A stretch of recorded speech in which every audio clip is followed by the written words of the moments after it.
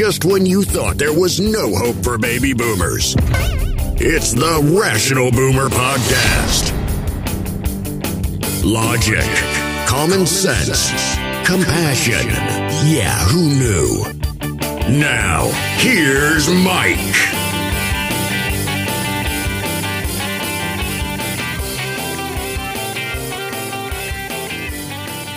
We are back on the Rational Boomer Podcast. Hopefully your day is going well. It is Saturday. Now, Chris, don't jump in here and say it's not Saturday, it's Friday, because the last guy I did this to said that. It's because this will air on early Saturday morning. But on this show, we're fortunate enough to have another listener on the show, and somebody you haven't heard from before. His name is Chris. He's from Omaha. He's a fellow Midwesterner. So I think we can probably relate. And Chris told me before he came on the show that he grew up in a Republican or conservative family, and I guess I kind of did too. So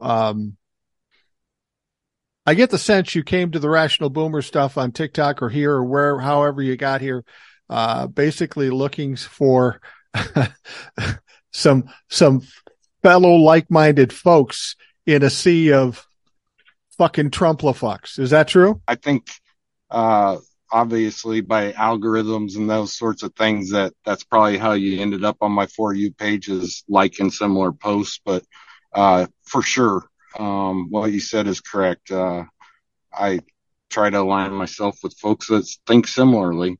It doesn't make me deaf to those that don't, but, I try to see both sides.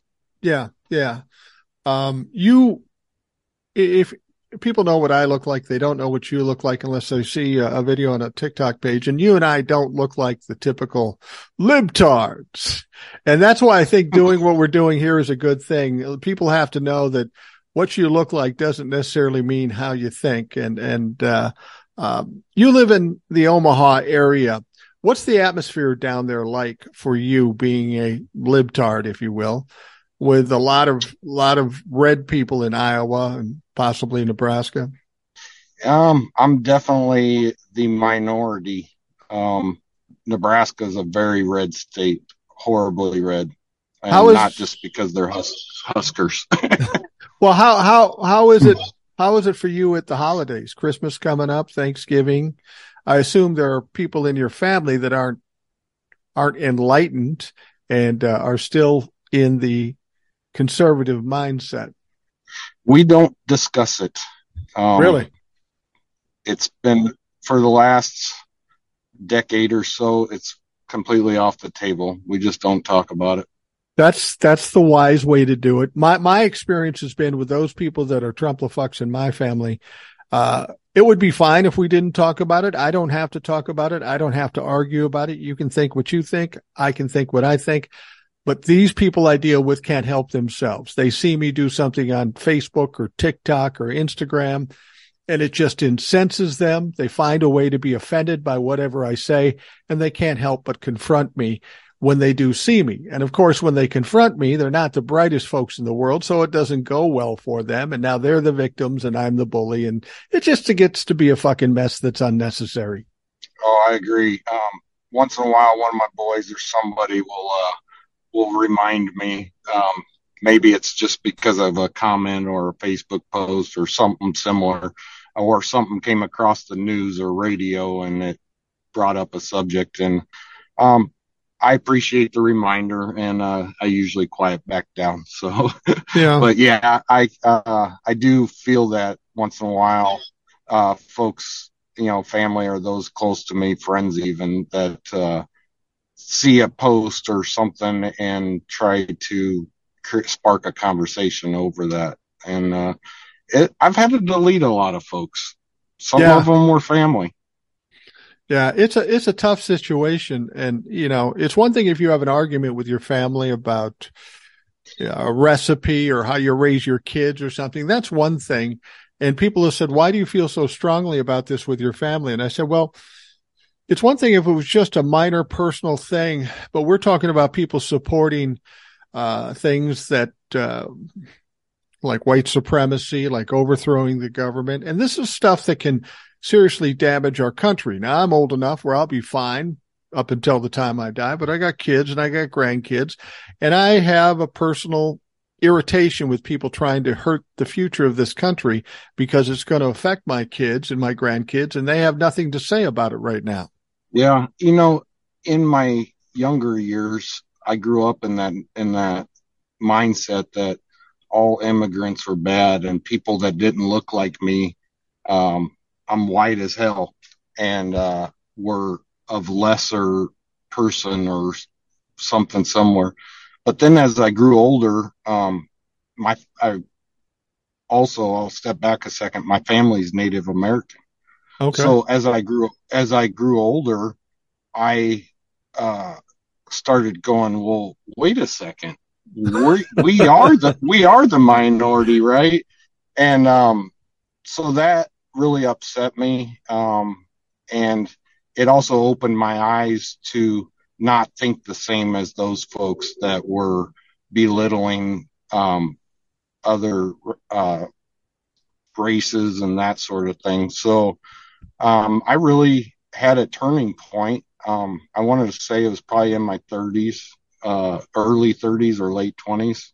And then fast forward, I've been an advocate for equality amongst men and women. Just leave it at that. Equality for everybody, and that's probably been a passionate thing about myself recently, is trying to educate folks on that. Well, and I think when you come to that realization, or anybody comes to that realization, it's not about color, race, sexual preference, or anything. It's just fucking common sense. Treat people like other people. That's all you got to do. And anything less than that is unfair. Now, you said you work in the trades business, correct? Yeah, I do. I've been in the trades my whole life. I worked in one trade for about my first 10 years of my adult life. And then the last 20 years of my adult life, I've been in the electrical industry. Now, what about the business aspect of it? Does that ever come into play, the conservative versus liberal? Because you're dealing with blue collar guys or women, and they have different attitudes than maybe you have. For sure. I've always worked in a union aspect, which tends to lean itself towards the Democratic liberal side, but not always. Yeah. And it's sporadic. It's not just management or owners that can be one or the other, but also union employees. I run into them all the time that sometimes they're very liberal, sometimes they're middle of the road, and sometimes they're far right. Right. It just slays me. I long for the days back in the early 2000s when politics and parties really didn't matter that much. I mean, there was a time when I didn't think much about politics. Here and there'd be different kinds of policies that I'd be for or against.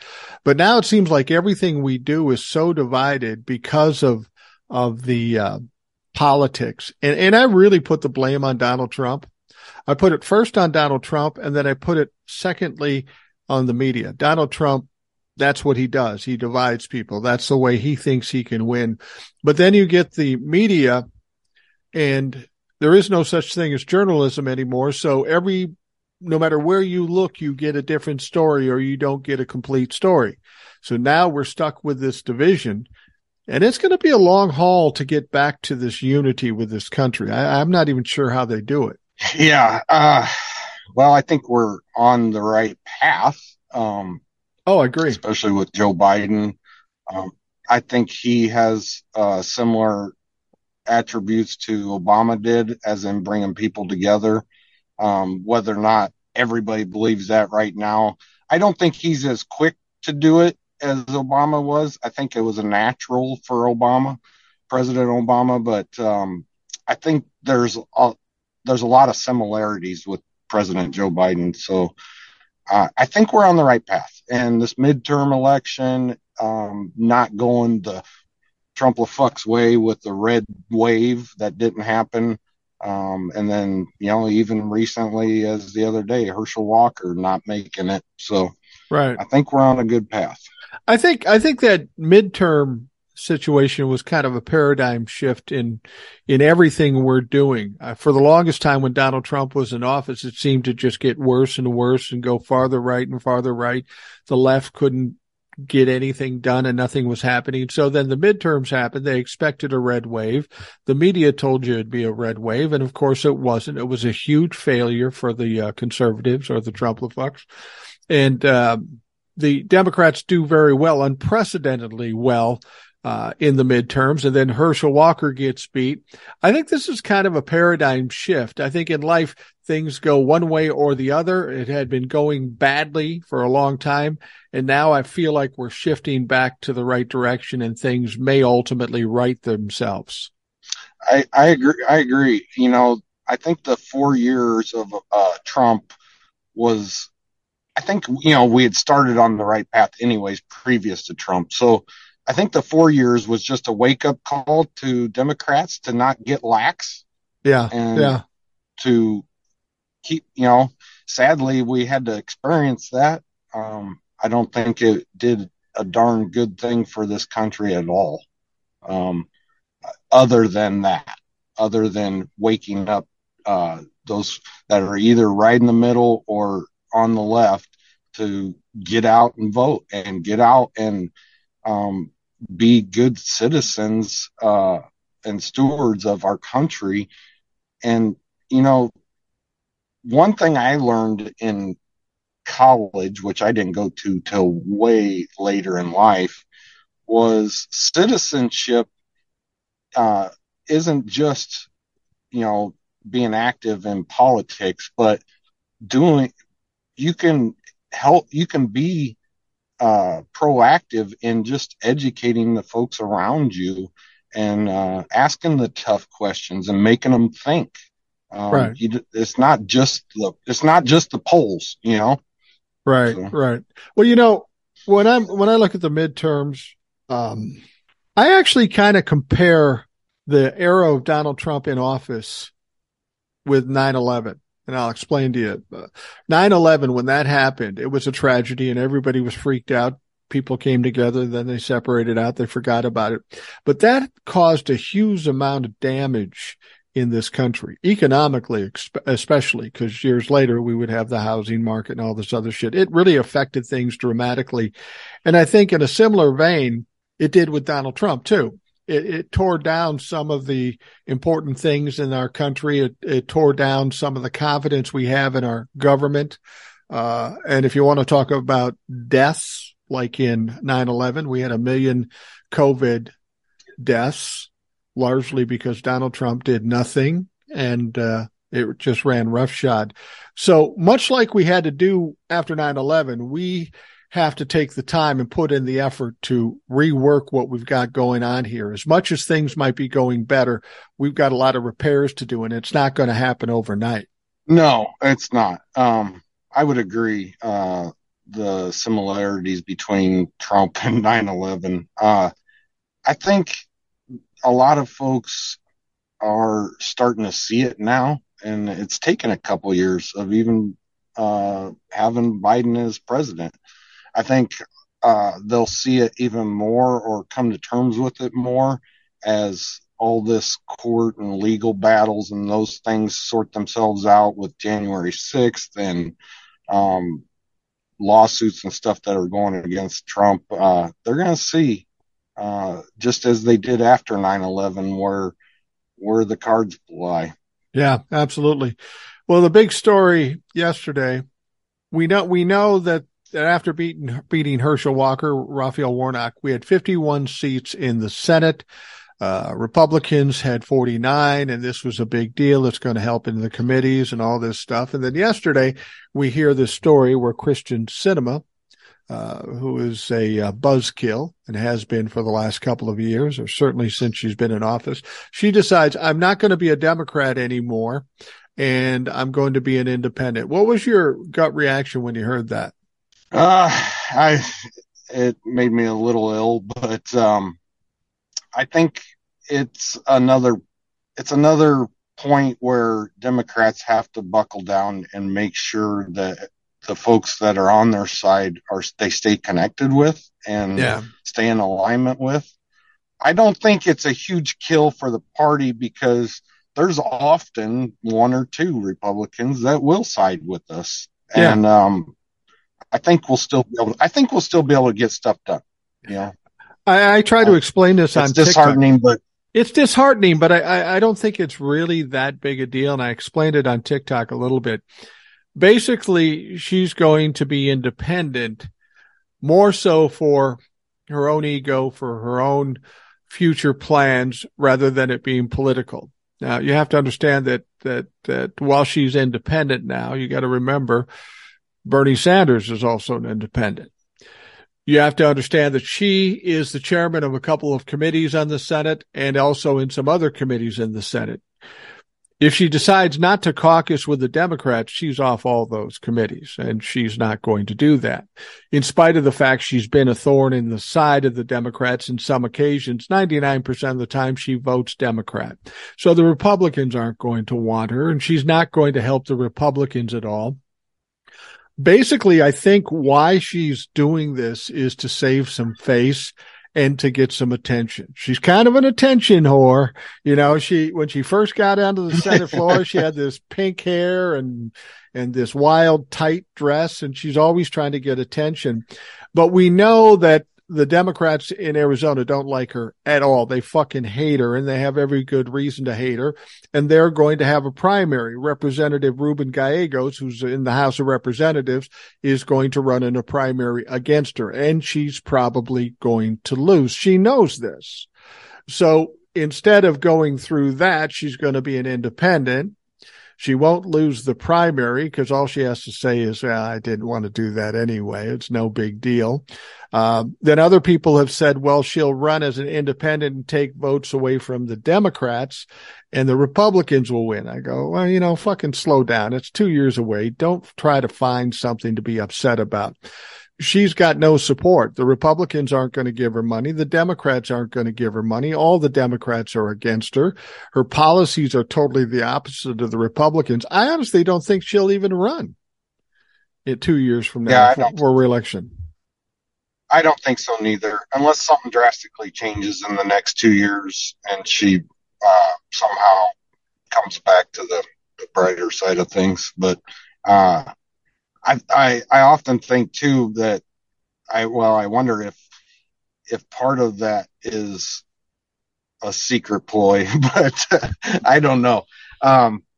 Sometimes folks will play that middle line just so they can gather information or maybe somehow fool the Republican side. Who knows?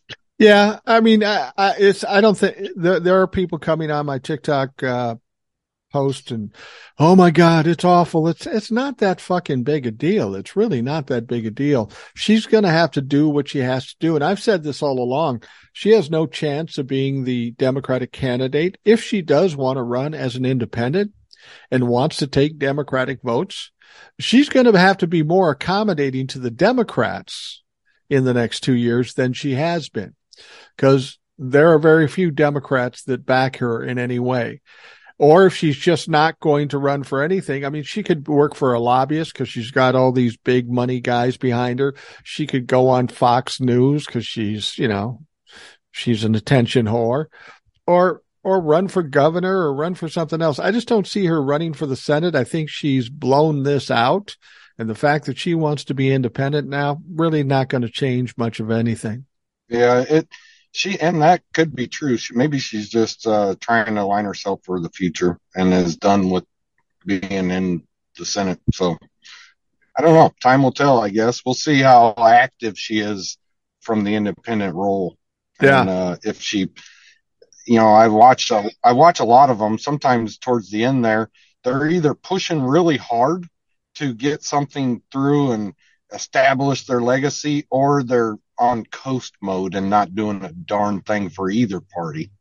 Yeah, and that's one of the things I've talked to some people about this. The Republicans have a real problem because not only did they not do well in the midterms, they're really split apart. You got the MAGA crew You got they they are sticking by Donald Trump and the MAGA bullshit and all that. Then you've got the other people trying to step away from them. And I brought this up in the previous podcast with Joe. I said, I really have a feel as close as it is in the House, even though the Republicans have an advantage, a small majority, they're so split up. I don't know that that's going to work well for them. The ones that are trying to step away from Donald Trump are going to have to try to get something done. You're not going to get votes by having these ridiculous fucking investigations. So they're going to have to step aside and maybe vote or work with the Democrats. A perfect example of that is the bill that just passed in the House, protecting same-sex and interracial marriage. You had a lot of Republicans voting for that, and they may not have voted for that last year, but they saw in the midterms that whole attitude isn't working. We've got to change our perception so we can actually maybe win an election in 2024. Yeah, they're definitely on disaster recovery mode, I think, and is an easy way to put it. I find it hard to believe, though, that they're not going to resort back to their normal blocking of anything that we're trying to get done. Yeah. I think they're so used to doing that as of recently that they're going to continue to do that. To try and appease their party, but instead of working with the other side and coming together on some of these things. I'm not real familiar with what's coming up through there.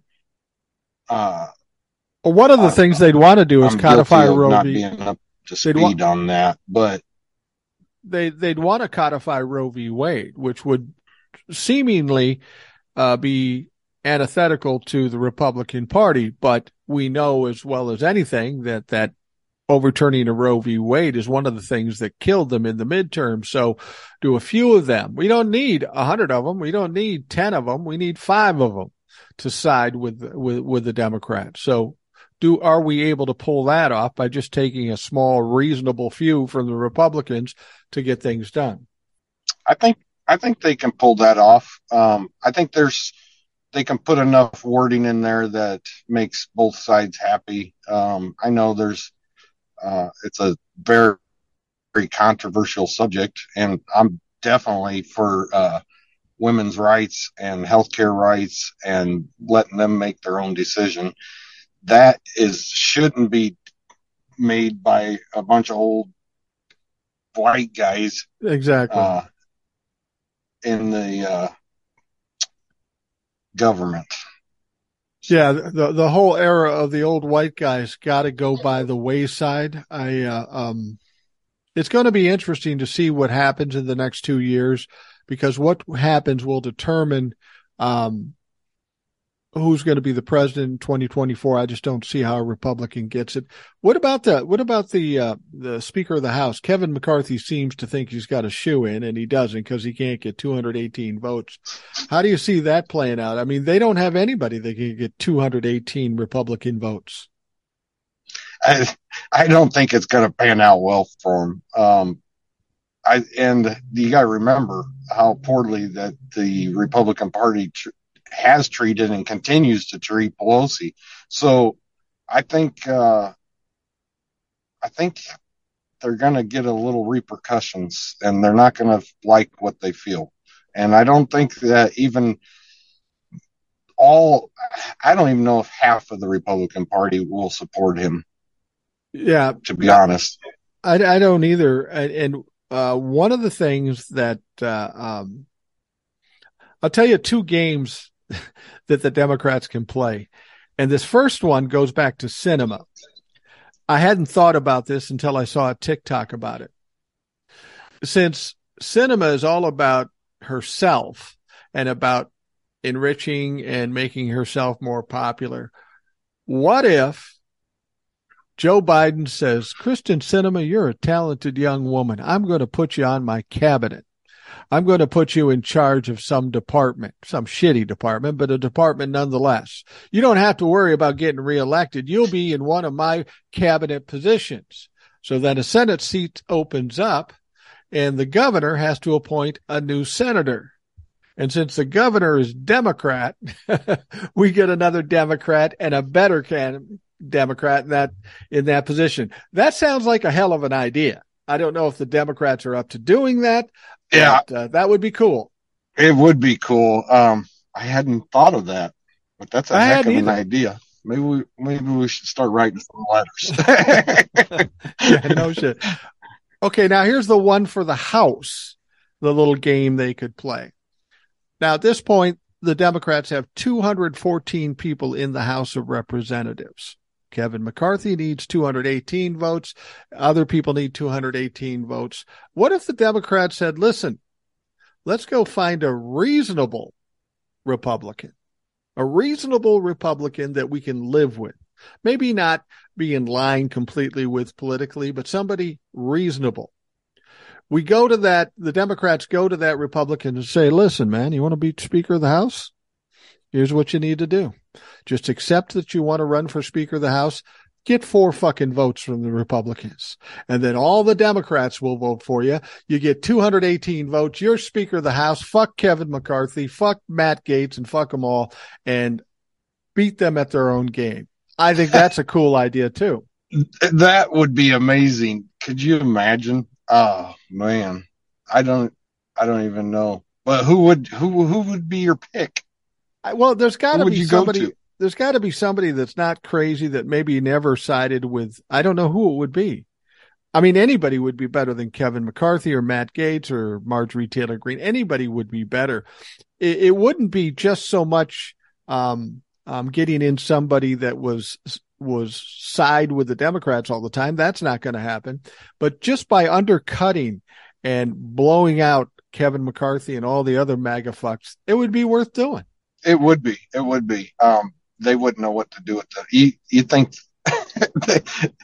they would just be dumbfounded. They wouldn't even see it coming. They would not even see it coming. They're so stuck on themselves that they would never have any clue. They don't have enough sense to say, look, I was wrong. I'm going to back down. I mean, all these MAGA folks and these Trump-a-fucks, they have stuck by Donald Trump's side way too long. Even if they step away now, that stink is still going to be on them. They're going to have to live with this for eternity. And every time they run for some elected office, people are going to bring up, yeah, but you sided with Trump, who's now in fucking jail. And that's going, they pretty much destroyed their futures just by sticking by Donald Trump because they thought he'd get them votes and money. Well, and don't forget, there's a handful of them that stuck with him through January 6th. Yeah. And that whole ordeal isn't over yet. And that could easily yank 4 of them out. Right. Because of those trials and whatever indictments, whatever's yet to come that we don't even know yet, could easily pull out 4 Republicans out of there. Easy. Well, we know the January 6th committee is going to have their last presentation on December 21st, and they are undercutting Kevin McCarthy and the DOJ for that matter, because they all want the documents. We want to see what they are. But Benny Thompson goes gangster and says, oh yeah, you'll get them because we're posting them for everybody in the fucking world to see. You can just go on and I'm enjoying this. Anytime I want to do a TikTok or a podcast, I just have to go online and download something about one of the fucking suspects and I can go for an hour on that shit. So you're right. Presumably there are going to be up to 7 sitting members of Congress that might be in trouble. We know this because they were begging for a pardon, which they didn't get. We know they're involved, and I hope that the J6 committee exposes that part of it too. But they can't indict anybody. I'm glad to see Jack Smith doing what he's doing. He's already mixing this shit up. Jack Smith is already doing some things. I think it's inevitable. And even if we only got half of the 7, that's 3.5, 4, maybe, that it would be a huge problem.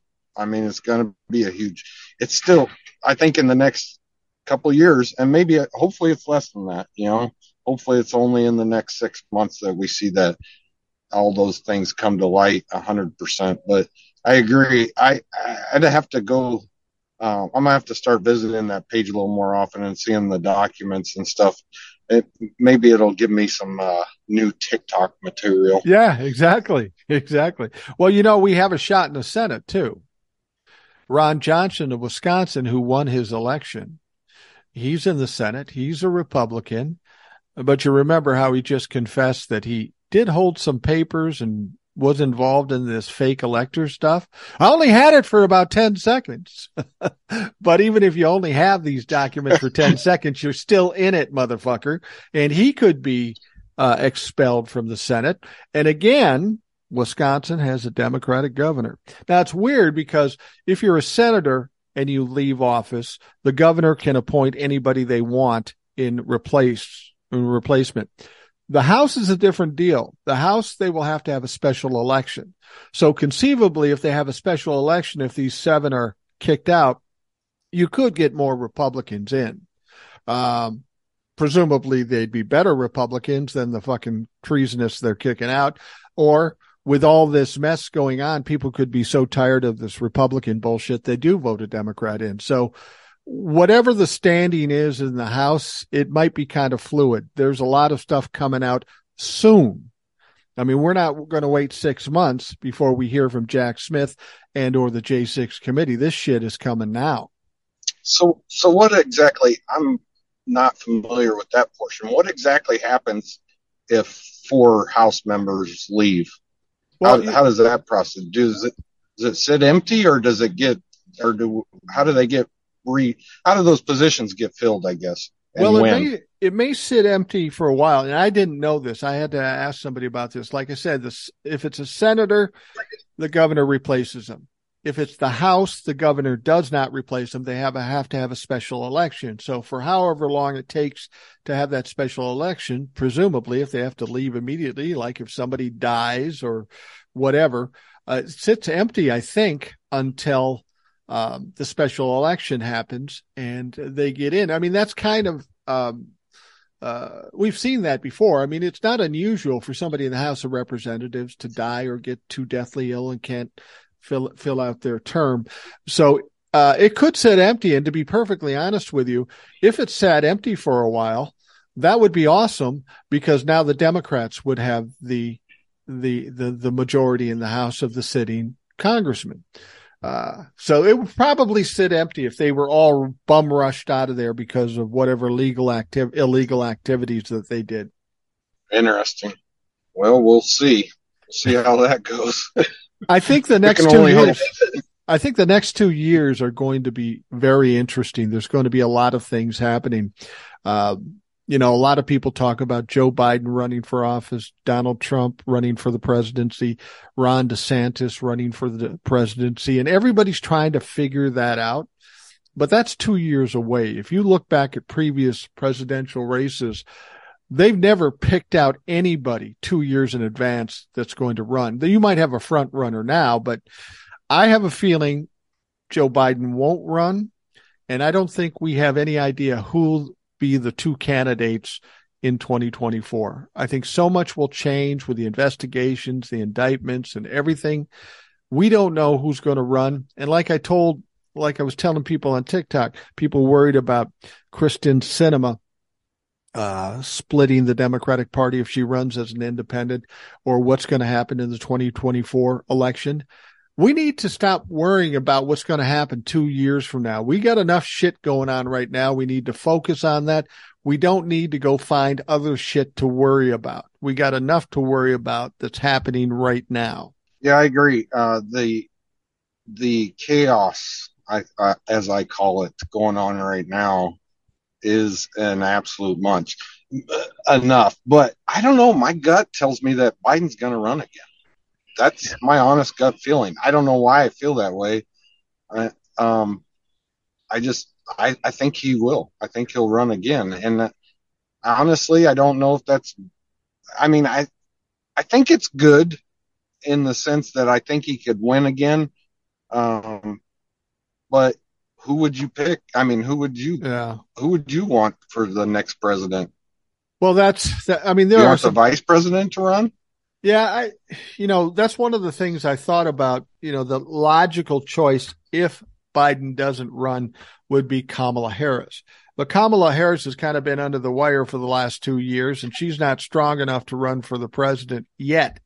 However, I thought if there is a plan for Joe Biden not to run in 2024, that they're going to somehow spend the next 2 years trying to showcase Kamala Harris, put her more in the public eye, get her involved in more things to give her a better reputation. Now, we'll see if that happens.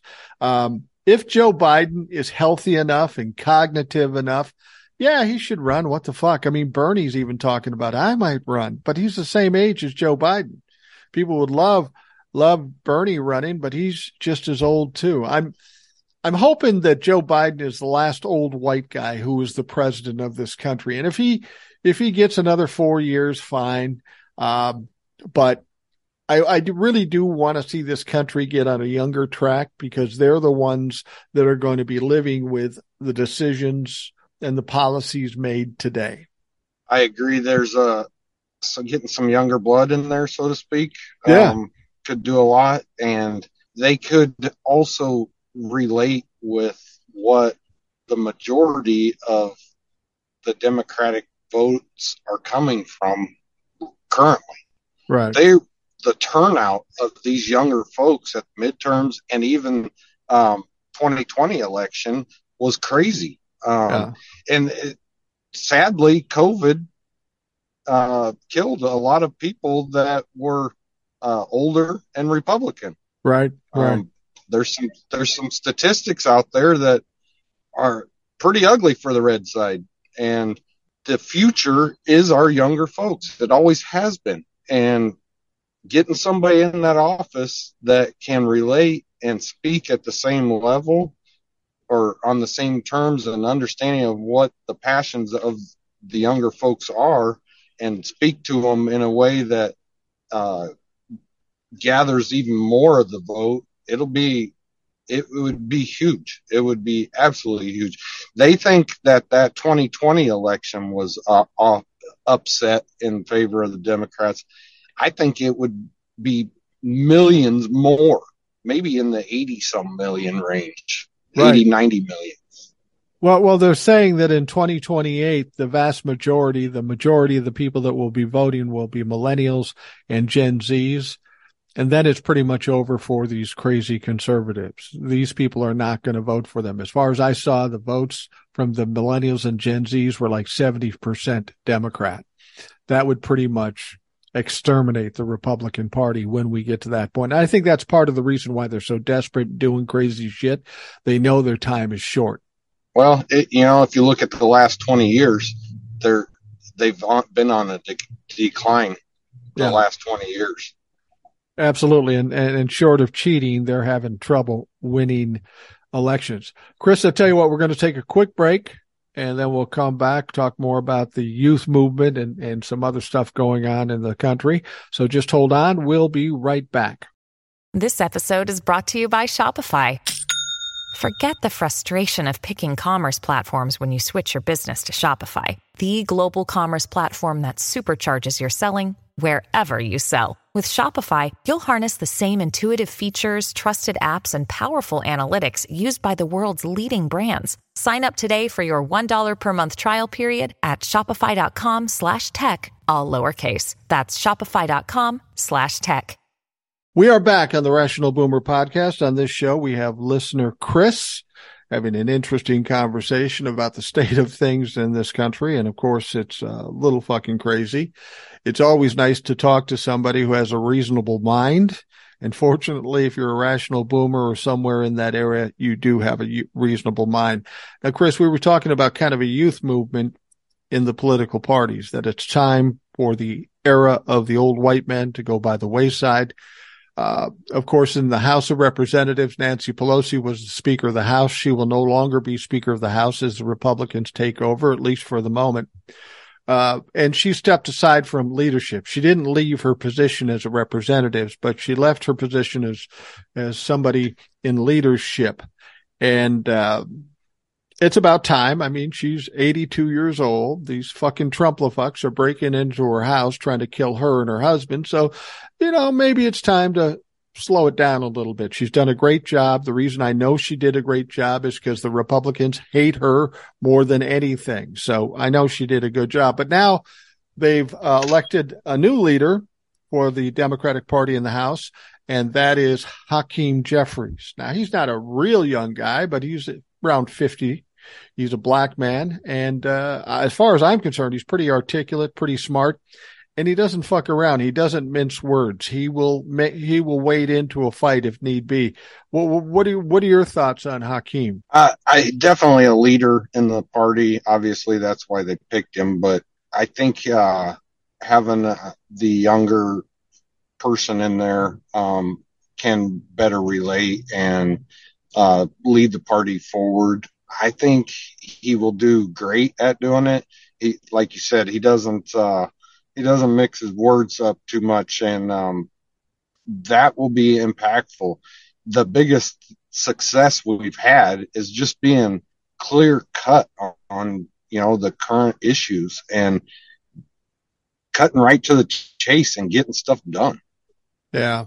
One of the things I think people had a problem with coming into the Trump era, that we had politics as usual. They played the game the same way for decades and decades. But once Trump got in, the rules of the game changed. And I think the Democrats were a little slow catching up with those rules. They continued with their more passive ways and just trying to go along to get along and trying to negotiate. But soon they found out there was no negotiations. Hopefully there will be now. But that's where we were. If you were a Republican, you voted against anything Democrat, even if it was good, and vice versa. And that's where the divide started, and that's where the problems have come. And I'm hopefully now that we get new blood in there, new voices like Hakeem Jeffries, that there will be some openness in negotiation, because that's the only way the House of Representatives or the Senate can succeed and do what they're supposed to do for this country and for the people in this country. There's got to be some interplay. There's got to be some negotiation and compromise. I agree. My fear in that, however, is the past shows us that every time there was a coming together like that, there was a ton of fat added on to whatever was the topic of discussion. And if it comes down to like fiscal responsibilities and those sorts of things, then I'm worried that it's worrisome to me. I think that they can't stop from just tacking on these pet projects that are can sometimes be just way overkill and don't exactly align with what this country needs. Yeah, absolutely. And it's important to note that it's not just the Republicans that are guilty of this. The Democrats have done it too. There's something you brought up before we went on that I want to talk about, and I've talked about it a lot. We were talking about the loan forgiveness for the student loans. And that's still in flux right now because he signed an executive order, which is not the best way to do it. It's better off to sign a bill. And of course they sent it to court. Now the Supreme Court's going to hear it. So Joe Biden kicked the can down the road a little bit and said, okay, now you don't have to start making payments till June, which I find ironic because these people don't want the $10,000 forgiveness. So all they did is make it so the loan companies will get zero payments for the next 6 months. So that wasn't a fucking good move, but I know you have some strong feelings about the loan forgiveness. I do. As we discussed before the break, the young folks in in the country are our future, and we're one of few countries that doesn't pay for our kids to go to school beyond high school. And on top of it, the loans were forced on these young kids in the sense that they had no clue what the amount of debt that they were getting themselves into. Yeah, they knew the dollar amount. Yeah, they signed the line. But how many 18-year-olds do you know that really fully understand what that impact is for the next 20 years? And at minimum, we should be offering federal student loans at zero interest forever. Right. If we want them to pay it back. But if we want to be competitive with the rest of the world, we should be putting our kids through college anyways, at no cost. And it's starting to come around. There's a lot of great programs out there that are allowing younger students in high school, juniors and seniors, to take dual credit. Or I have a kid that graduated college before she even left high school. Right. So, and it was 100% free. But right. It's not like that all over the country. It's not, and it needs to be.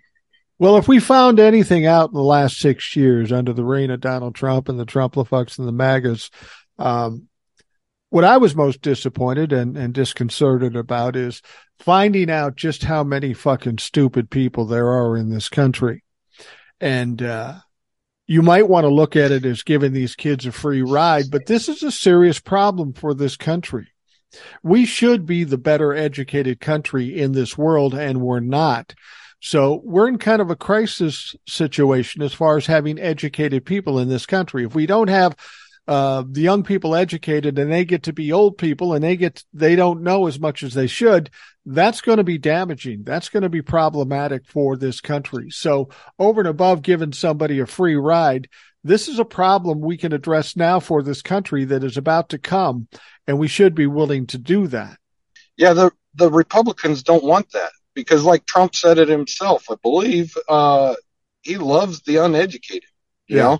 Yeah. And I believe the Republican Party knows the impact of educating young folks through college, and it doesn't favor them through all different things. I was a great history student when I was in high school, but I did not know a whole lot about civics, ethics, and those sorts of things that are expanded on or required in college for just a business degree. I'm not an arts major, you know? Yeah.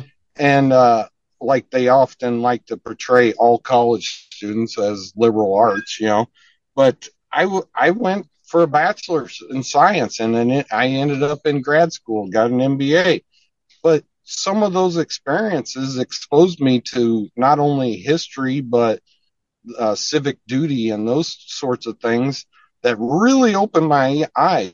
And, you know, one of the greatest memories I have of college was reading the letter from Martin Luther King from the Birmingham jail. Right. That was the first time I'd ever seen it in my life. I remember I cried. Really? I absolutely cried. And that's not what the Republican Party want folks to get educated on. They really don't. Absolutely. And you know, the Republicans, if they don't care about our kids being educated, they got to look at the economic side, and they got to look beyond the end of their nose. I've talked about this many times before. If we are having the vast majority of the people voting in 2028 to be millennials and Gen Zs, all of whom, or many of whom, we would presume would have student loans. As we get older, I'm 62. I've sold my house. But if I'm 62, 65 years old and I want to sell my house, it may be part of my retirement. I want to make big money on my house that I paid a little for 35 years ago. But now I've got this house to sell. And if the only people that are in a position to want to buy that house are millennials and Gen Zs, but if they're saddled with loans, they either won't qualify for the loans or can't afford the loans. So then the value of my house goes down. So these Republicans that are worried about money should be thinking ahead a little bit. You want to crush the future of this country, the economic future of this country? Well, it's fucking going to cost you. These kids aren't going to buy new cars. They aren't going to buy houses. They aren't going to spend a lot of money by going on trips and stuff.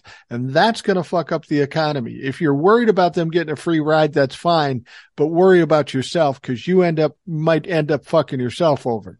Yeah.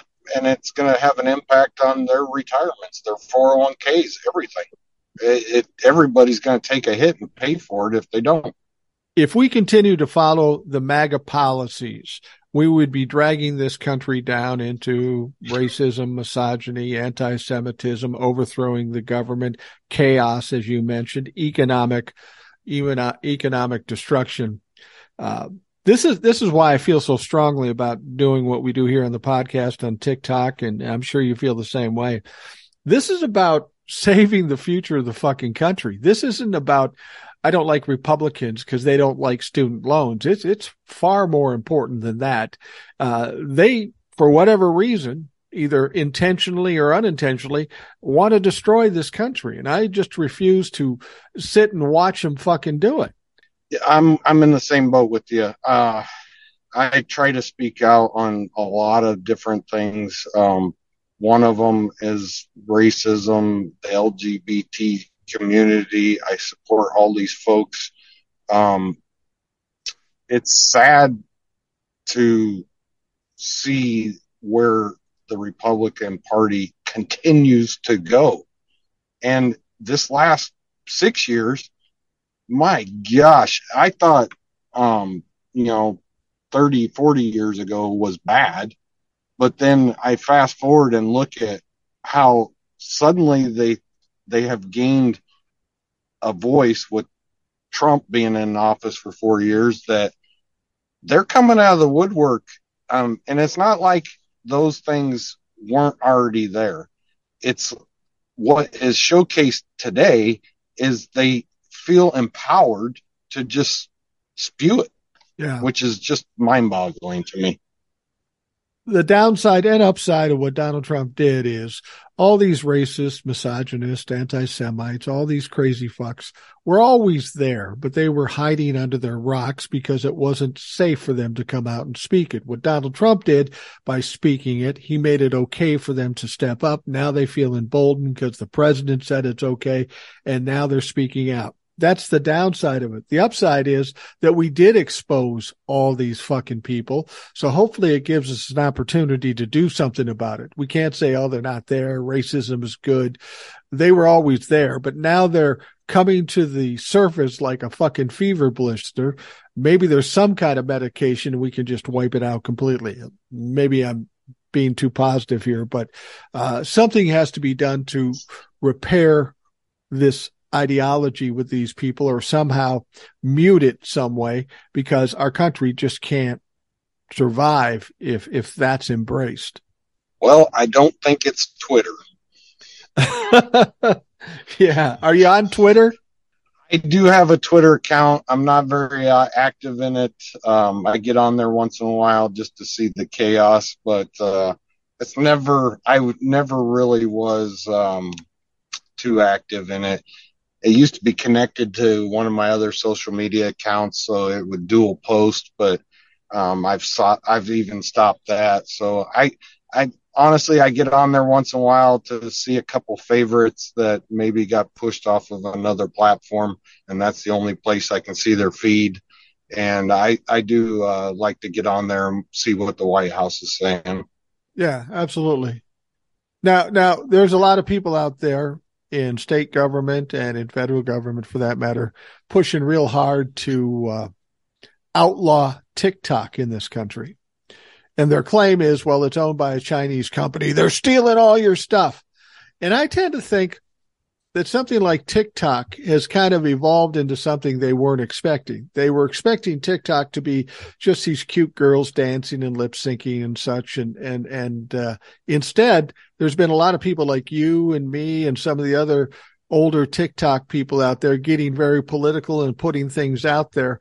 And they're taking a hit because of what's on TikTok. I mean, TikTok, you can joke about it all you want, but it's fucking huge. And a lot of people are watching it. And those people talking on TikTok can influence others.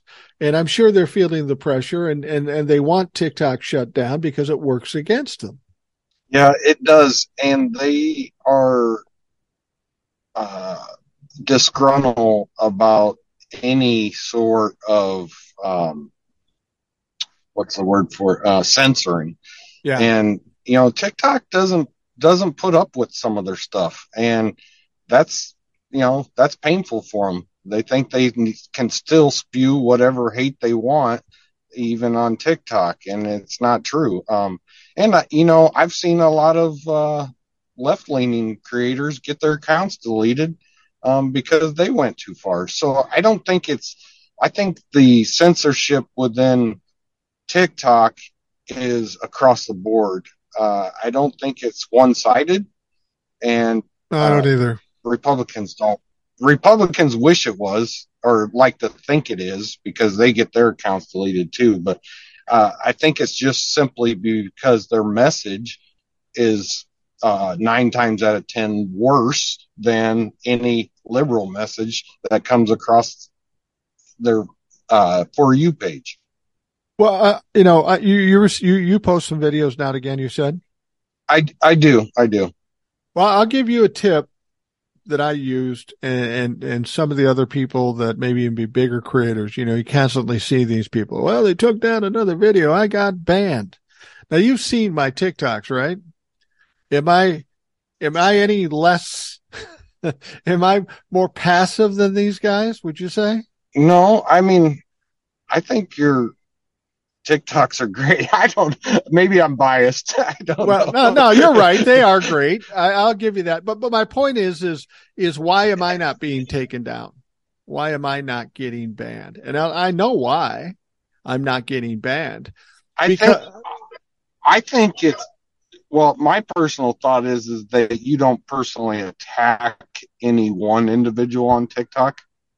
And my experience in even watching other creators is when you go after a specific person or another account on TikTok for difference of opinion, or maybe they posted some hateful thing or whatever, if you attack them for that and go over the line, then you're either reprimanded or deleted, or you lose your account, or whatever happens. Your TikToks and I watch every single one. Thank you. Are not directed at you're welcome. Your TikToks are not directed at other creators. Yours are more general in sense of Trump-la-fucks and public figures. And you're not tagging folks in them. No, I don't tag other folks in them. The thing is, what I do is the only way I know how to do it, and it's more like a news pack. I mean, it's different, but I kind of put it together like a news package. I'm talking about general stuff. I don't want to get involved in other creators, to be perfectly honest with you. I've even reached out to some creators. I don't hear from a fucking single creator. People think that if you've got a large account that all these guys are buddies. I don't talk to fucking any one of them. They don't. I've even reached out to some. They don't want to talk to me, and I'm fine with that because I'm not going to include them. So I'll give you a tip as a creator how you don't get banned. You don't get banned because I take a lot of time. Every time I post, I go through all the comments. And if I see any comments that are Trump-la-fuck related or negative toward me or anybody that's on the post, there's going to be an argument among the post, I immediately block them. I have blocked literally thousands of Trumplicans who come in to my post. And my rationale here is that if they can't see me, they can't ban me. You have to understand how somebody gets a video taken down and how somebody gets banned.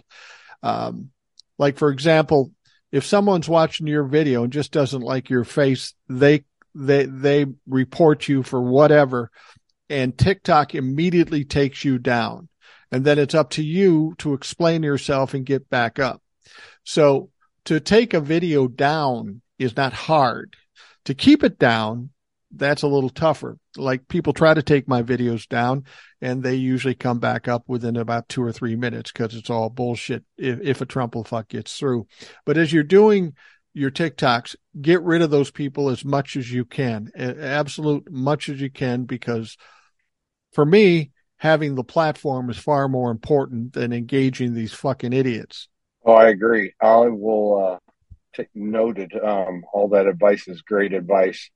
I'm guilty of responding to folks. So when I get the nasty comments, it often makes me want to make another video. And yeah, I'm just gonna start deleting.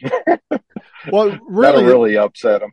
That's the best thing you can do. I mean, I've seen some of these guys with 4 accounts and they keep getting banned, and they want to engage in things. There's other people that want to talk about their personal lives. I never talk about my personal life, not in specific terms, maybe to explaining something. But do you want a platform, or do you want to self-aggrandize yourself and show what a big star is? I think a lot of people make mistakes when they get a lot of followers on TikTok, that, okay, now I'm a star, I can do anything. They'll love anything I do. And for me, I'm just going to keep doing what I do. That's what works.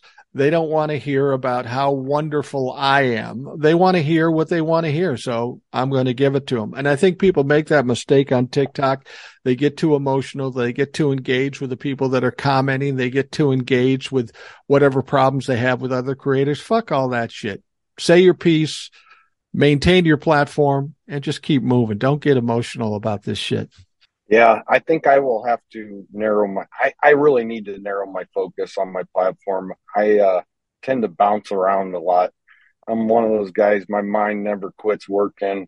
I think about 10 different things at the same time, and, a squirrel runs by and squirrel, I'm chasing it down, right? I'm so passionate about so many different things, both personally and politically, that it's difficult for a guy like myself to stay focused on one specific thing. But I'm going to take your advice. I'm going to work on that. And I totally obviously I follow you. I watch all your videos. Listen to your podcast. So your word is important to me when it comes to that. And I'm going to work. That's going to be my to-do list, is to work on my platform. Well, and the other thing I would tell you too is that when I used to have a recording studio and I'd have somebody come in who wasn't used to talking into a microphone, they would sit down and they would not have real confidence in what they were going to do in front of the microphone. So instead of being themselves, what they would do is they tried to do their best imitation of what they thought somebody sitting behind a microphone or in front of a camera should do. And that never works. The best thing you can do is just absolutely be yourself. That's why when people always say to me, well, you swear too much. Well, that's fucking me. If you're sitting in my living room after I did this podcast, you know that I talk the same way. I'm curious. You're not as old as I am, but when you started watching TikToks and you started doing TikToks, what was the response from your family and friends about that? I mean, do some of them give you a hard time about it? Do they tease you about it? Well, I'm too old. Yeah, I'm not quite 50 yet, but they're not real supportive. For sure. I think more friends were supportive. I've often asked privately, their opinions, and I've gotten good feedback. I don't like my own voice, so I don't like to hear my own voice, and that's difficult for me to go back and watch because I think my voice sounds funny for whatever reason. It does to me. But I've had other folks tell me just the exact opposite, so that was encouraging. My family or close relatives laugh. They joke about it sometimes, and I'm one of those guys that takes stuff to heart sometimes too. So yeah. And so those parts are a little bit difficult for me. But you got a lot of great advice here, and I'm the guy that I'll take all the learning. I never stop learning. So I will take that into deep consideration and try to work better at making better TikToks or social media videos, whether it be reels on Facebook or whatever. Yeah. Well, I'll tell you this, I've worked in radio for 40 years, and talking into a microphone isn't a big deal. I'm used to it. I feel comfortable with it. But I will tell you, when I first started doing TikToks, I got lots of shit from my family, from my sons, from my friends. That's crazy. That's stupid. Why are you doing it? And my attitude was, I know what I'm doing. I know what I want to do. I have the time to do it. I have the ability to do it. So fuck you. I'm going to do it. And for months and months and months and a year and over a year, I got that kind of shit. But now I have close to 200,000 followers on TikTok. I have a podcast that a lot of people are listening to, and, we go out some places and people actually recognize me and they're going, nobody's laughing anymore. Nobody's saying, oh, that's stupid. Well, it's not stupid because I'm accomplishing what I hope to accomplish. And I knew I would be able to do something, maybe not to the extent as of 200,000 people on TikTok. I thought if I got 10 or 20,000, I'd be happy. But I got the shit too. And you can't let that stop you. If you have the feeling you want to do something, you just fucking do it. And the more natural you can be and the more you can be, the better off. When people always say, why are you doing this? I said, well, I see there's a lot of problems. I have the ability to talk. When my granddaughter grows up and looks back in history of all the bullshit going on, at least she can say, well, he didn't do much, but at least Grandpa did something. He said something. And, I think that's where the Democrats have fallen short. Republicans always talk louder and longer and control the narrative. And I knew I could play that game with them, but with a more liberal bent to it. So I thought this will be a fair fight now. They're going to have to fight with somebody who's going to play by the same rules they play by. And, it's kind of worked out that way. Well, yeah, for sure. It's worked out really well for you. I'm still working, so I don't have probably near as much time to put forth to it. The time I do spend, sometimes it's more oriented towards hobbies and that sort of thing. But I kind of challenged myself a couple of years ago to speak out more publicly about certain things. Native Americans being one of them, and politics and racism and those sorts of things, and be an advocate for those folks. I am going to work very hard to narrow my focus a little bit when it comes to social media going forward.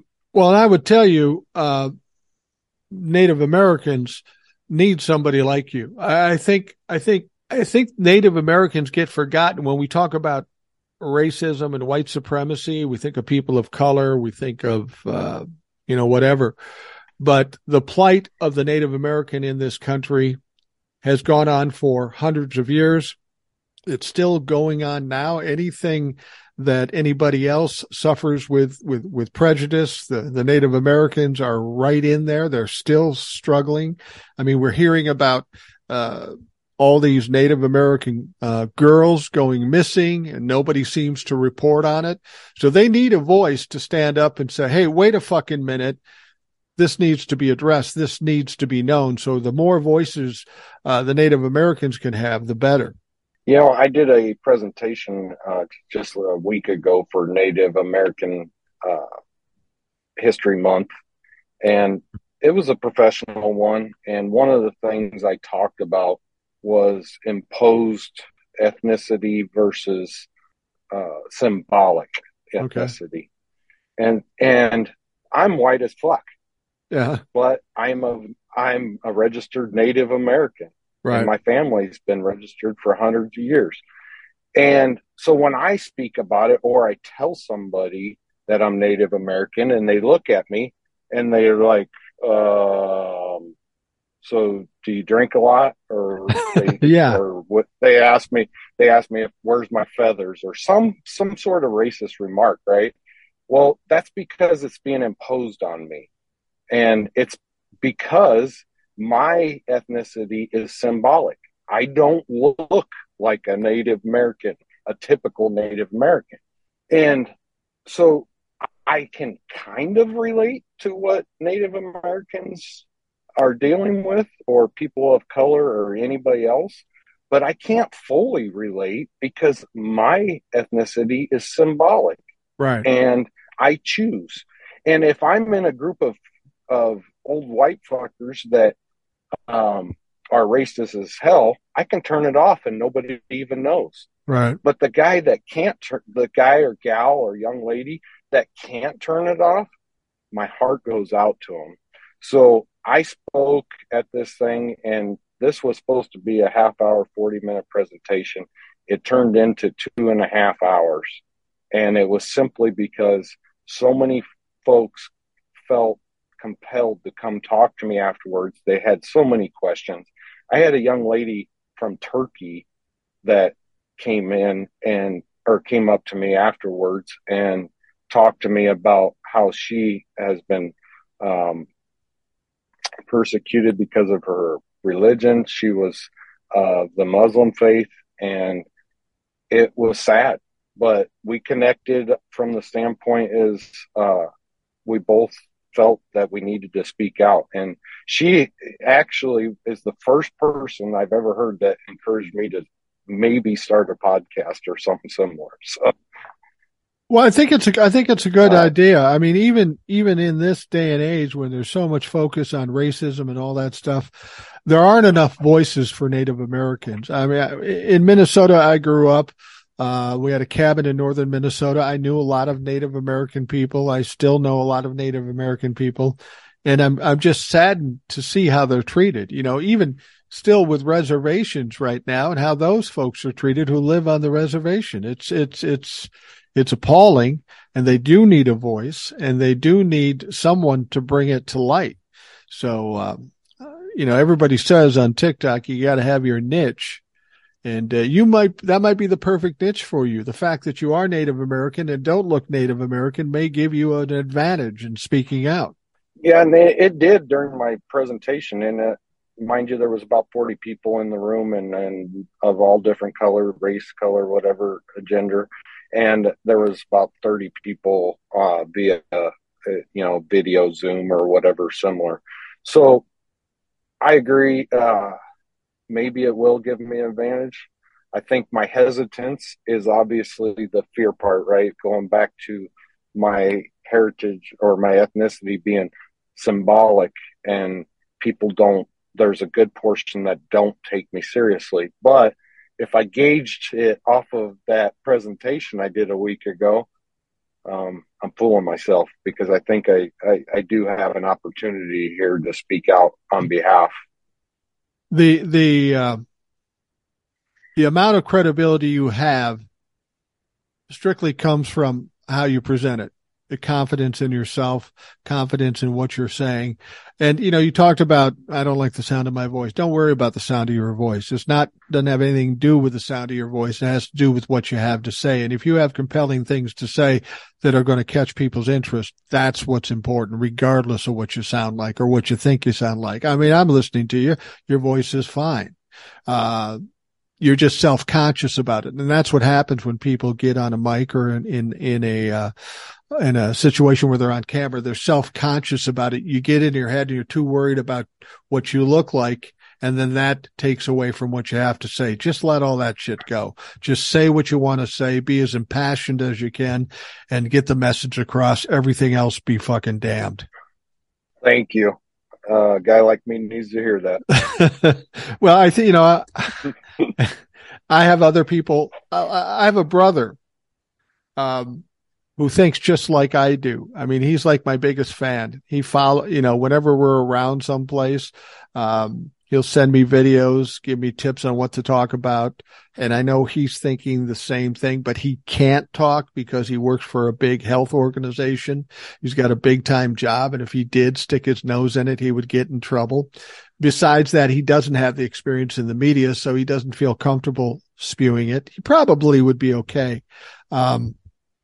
So I understand that. There's a lot of people I know that have come up to me and said, I'd like to be able to do what you do. I said, well, you can, but you got to be free. We talked about the First Amendment, and everybody's screaming about the First Amendment that I could say whatever I want, but so many people in this country don't really have that right because they've got other things hanging over their heads. And for me, I don't work for anybody. My family knows better than to tell me to shut up because I'm not going to do it. So I truly have my First Amendment right. I'm going to say whatever I have to say. And the one thing that comes out of it for me, the most gratifying thing comes out of it, the thing I hear the most and I appreciate the most is people will say, you said exactly what I'm thinking. You said something I couldn't say. So if I can be a mouthpiece for those people to get their point across, that's a great honor for me. And the same would be for you. There's a lot of people that don't have a voice that should have a voice. And if you can provide them that voice, you're doing a great service to a lot of people. Yes. And I can speak to that, from the sense that I used to work for the tribe I belong to, and, I was in a pretty high role. Yeah. And I was muzzled. I could not speak out to about, things that were happening within the tribe that someone needed to speak out to them. And anytime you have to understand, and our listeners have to understand, within tribal government, it's very much very cutthroat. Even if you are a tribal member and you speak out against the tribal government, they will nix your job in a heartbeat. You're fired, you're gone, they will remove you, whatever. So I did that work for about 3 years, and it was painful for me because I couldn't talk about what I really wanted to say. I couldn't talk about the issues. And when I left, the muzzle came off. Right. Exactly. And the thing people have to understand is while we're talking about the tribal organization, over and above being Native American, they are political. It is about power and it is about money. And when you give people that position, regardless of what their race, they can get corrupt. And I'm sure that happens in tribes and in religious, certainly in religious groups. It's not about the ethnicity. It's not about the religion. It's about fucked up people getting a little power and wanting to hold on to it, and will do anything they can to hold on to it, whether it's illegal or illegal. And I understand your point. I was in the same situation. I was working with a school district, and I wanted to say some shit and I couldn't say some shit. But the day I retired, I walked out that door whistling Dixie. The first thing I said to myself is, I could say whatever the fuck I want now. And it just so happens I'm a pretty good talker. So this isn't going to be pleasant for these motherfuckers. Yeah, for sure. I think I felt the same way. It was actually a huge weight off my shoulders. I agree. Mine too. Because, man, it was such a great feeling. And I didn't know. First, I was upset because I was leaving, but then I don't even think it was 24 hours before it set in. Like, hey, I can say whatever the hell I want about these guys that are either corrupt or doing things that go against their own laws and rules and governance and those sorts of things. And I've been a thorn in their side for a couple of years now. Isn't that great? I love being a thorn in somebody's side who fucking deserves it. I have a friend who is a teacher. He'd been a teacher for 35 years, and he had a lot of things he wanted to say but couldn't say. And then he retired. I mean, he wasn't even on Facebook. So he retired. Now he's on Facebook, and now he feels free. And he's putting out memes and little jabs here and there. And I call him up. I said, dude, what are you doing? He says, well, I'm putting out these memes and I'm doing all this stuff. I'm really sticking it to him. I said, dude, you ain't doing shit. Remember, you're fucking free now. Get out there and speak your mind. Don't send out a meme. Tell them how they're fucked up. And he goes, well, I don't know if I could do that. I said, then you aren't free yet. When you get free, then you can do it. No. Yeah, you're just playing a fucking round. You're kind of tiptoeing around this shit. Just out of curiosity, we are where we are now. We're past the midterms. We got all these investigations. We got possible indictments. We got to deal with the House of Representatives and the Senate and Kyrsten Sinema and all this stuff. What do you see for the next 2 years? What in your mind do you think is going to happen in our government and in this country for that matter for the next 2 years? I think we're going to see the Democrats really start to take over. And I think a lot of that stems from all this stuff we've been lingering for 2 years over Trump and all the folks around him that were involved with January 6th and those sorts of things. So I think as that stuff finally comes to light or comes to fruition and indictments start being handed down, those sorts of things, I think it's going to create a lot of panic on the Republican side, and they will come to the table with the Democrats and start to get some stuff done for this country. I agree wholeheartedly. I think we're watching the destruction of the Republican Party, and they are going to have to reimagine themselves. And I think Liz Cheney is doing the right thing. I think she's calling these people out, getting kicked out, but stepping back and waiting for them to say, all right, we got to fix this shit. We can't continue down this path. And then she'll probably come back in and be one of the leaders of the Republican Party and whatever change they decide to make. The important thing is, even if they do make that choice to change, it's going to be 10 years before they can establish anything because they can't change it overnight. Yeah, the damage that they're doing is going to have a lasting effect. Some of them will think that, this is only going to hold over till the next election or for 2-4 years or whatever. No, it's decades of damage. They have to start, Republicans have to start to be more perceptive. I mean, when they overturned Roe v. Wade and they were coming up on the midterms, it was far enough away from the midterms. These Republicans believed that this was a issue like any other issue. It caused all kinds of problems. Everybody's upset.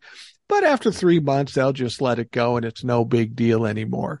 They got a big fucking wake-up call that even 3 months, women did not get over it. People that support Roe v. Wade did not get over it. And they got their ass kicked because they did the wrong thing at the wrong fucking time. Yeah, it definitely backfired on them. They went into that one way too lightly. I think they could rebound with, codifying Roe v. Wade or helping assist it. But honestly, I think there's a lot of them that are too dead set against it that they won't come to the table. Yeah, well, I think we're going to get younger people in the Republican Party, much the same we're getting younger people in the Democratic Party. I think the whole ideology around the Republican Party not only will change, it has to change if they expect to survive. For sure. Yeah. The younger folks coming in will be the true test or whatever, or however you want to look at that as in, like, have they been like, what's the word? Brainwashed too far? Yeah, absolutely. Or do they have enough of an open, objective view that they can do some good? Well, that's a big ask for the Republicans, especially from what we've seen the last 6 years, but they have no choice. They have no choice. They've got to change if they hope to be a factor in 2024. And I honestly don't know if they can do it. I'd be a little concerned if they do implode and there is no Republican Party, because as much as I side with the Democrats, it's a little hard to have a democracy if you only have one viable party. So we kind of need them to reimagine themselves or remake themselves. But I just don't know if they have the wherewithal and the compunction to do it. I don't think they do. Sadly, I don't. I really don't. I think they will I think there's going to be an effort. We're going to see an effort for him to come back, but I don't think it's going to be to the level that they think that they're going to get to. I really don't. And having Ron DeSantis as a presidential candidate is not the way to repair the damage that's been done in the Republican Party. That's why I'm not so sure he's even going to be the presidential candidate. He'll be lucky if he's not in jail himself over the migrant issue to up north. Yeah, no kidding. He's got some serious legal problems there, and hopefully he'll be held accountable for it. Well, Chris, we're out of time, but I want to thank you very much for coming on the show. This is your first time on. You did a great job. I appreciate you taking the time, because as much as you offer insight, as I always say, you made my job easier. I only had to talk half as fucking much. Thank you, Mike, for having me on. I really appreciate it. Like I said before we even came on, I'm a huge fan. You're actually doing what I spoke about earlier, that civic duty. It goes beyond just voting. It's educating folks and getting the word out there of what these topics and concerns are for the United States and our future. Well, I appreciate that. And if I can accomplish that, it's all well worth doing. So, Chris, don't be a stranger. Feel free to email anytime. Next time you want to come on the show, just send me an email. We'll set up a time and we'll do it again. So it was a pleasure to talk to you today. Thank you. Be well, my friend. You too.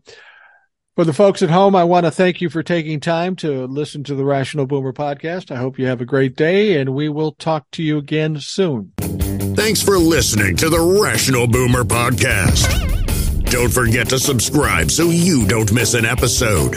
We'll see you next time.